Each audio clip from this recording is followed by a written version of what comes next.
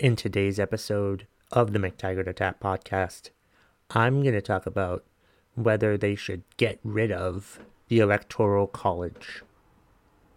That's right. The Electoral College met yesterday from all of the states and elected Joe Biden as the President of the United States.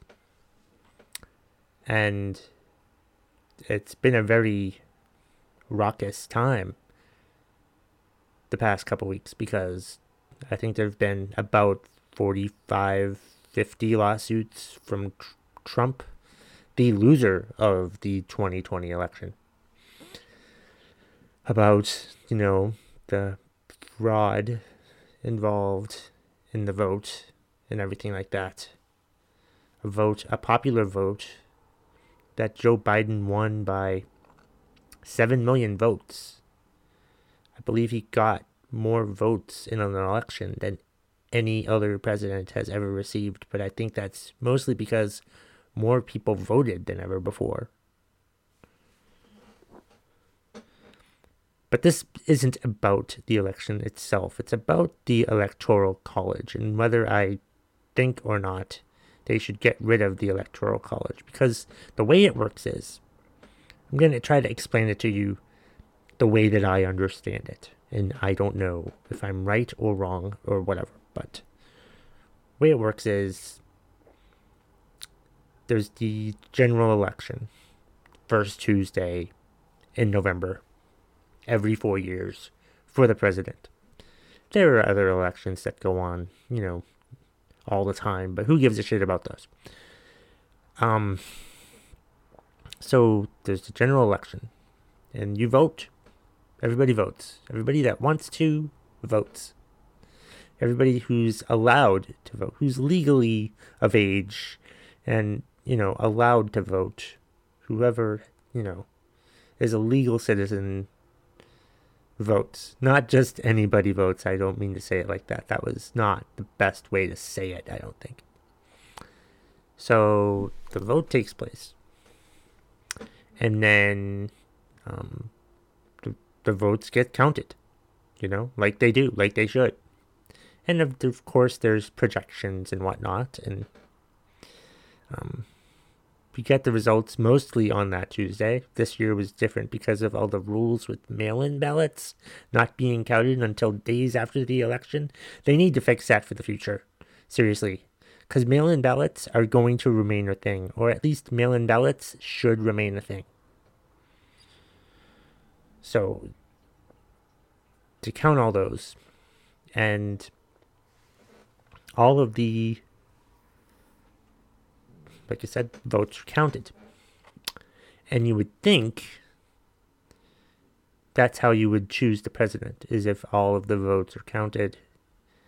And if Biden wins, then he wins by 7 million votes, then that should be it, right? No, it's not the way it is.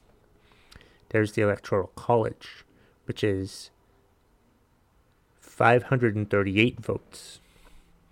And those votes are determined by all of the states.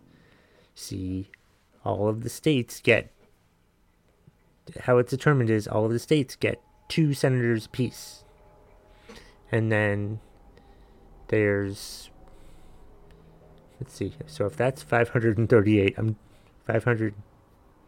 538 votes, and there's 102 senators, so that's 436. You add all those up. You add up all the representatives, all of the House representatives in the House of Representatives with the senators in the Senate, and that's the total for the Electoral College. You're welcome. And you have to win that. You have to win it. It's an even number, so you have to get 270 votes at least for the Electoral College. And that's all determined on how many state how many representatives a state has, plus their 2 senators. And I believe that the Electoral College was created for the most part because it was created back in, from what I read, 1878 or 1787. I'm telling you terrible history here. And it eventually became part of the 12th Amendment of the Constitution. And so,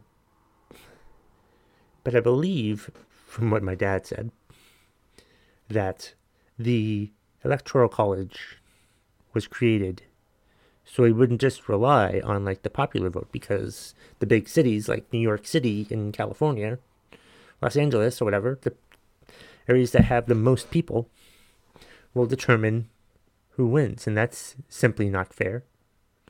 Because then like all the other states want, won't matter that much, because then they'll just pander to the biggest cities, the biggest areas, the place with the most people. And I think the Electoral College was created in such a way where they could, make sure that everybody understood and felt like their voice was being heard. And I suppose it's a good system for that. But to me, that argument of, the places with the most people doesn't really make sense to me. Because the largest states still have the most representatives and senators. Like, where do they try to pander to?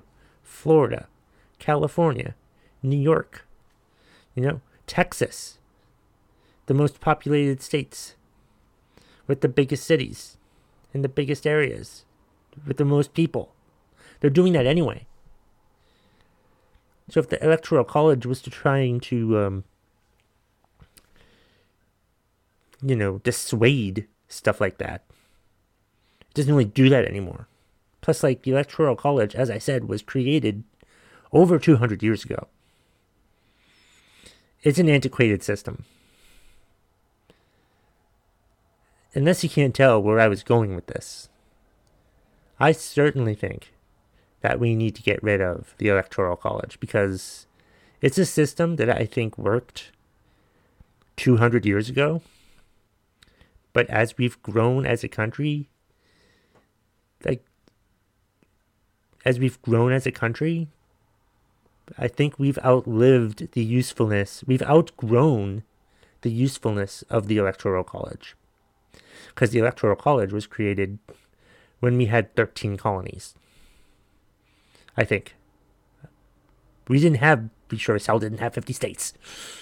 We sure as hell weren't the entire land mass. So yeah, it's just bullshit. The Electoral College has outlived its usefulness. It's outgrown its usefulness. We've outgrown the usefulness of the Electoral College. And we should just go by the popular vote, because we go by the popular vote for all of the other elections. We should go by the popular vote for the presidential election. The whole electoral college thing is bullshit. I think we should call it the Trump law, because Trump is making a lot of people realize why we shouldn't go with the Electoral College, because that's how he became president, because he didn't win the popular vote. How many presidents won that didn't win the popular vote? I didn't look that up. I should have looked that up. But it's just bullshit to me. And as I said, the Electoral College has outlived its usefulness, and we've outgrown the usefulness of the Electoral College, and we should just go by the popular vote to determine the president from here on out. We shouldn't do it retroactively, but that would be a good idea. But anyway, that's what I think about the Electoral College. comment if you agree. Email me, mctaggartattack@gmail.com. Find me on social media at mctaggartattack on Instagram, Twitter, and TikTok.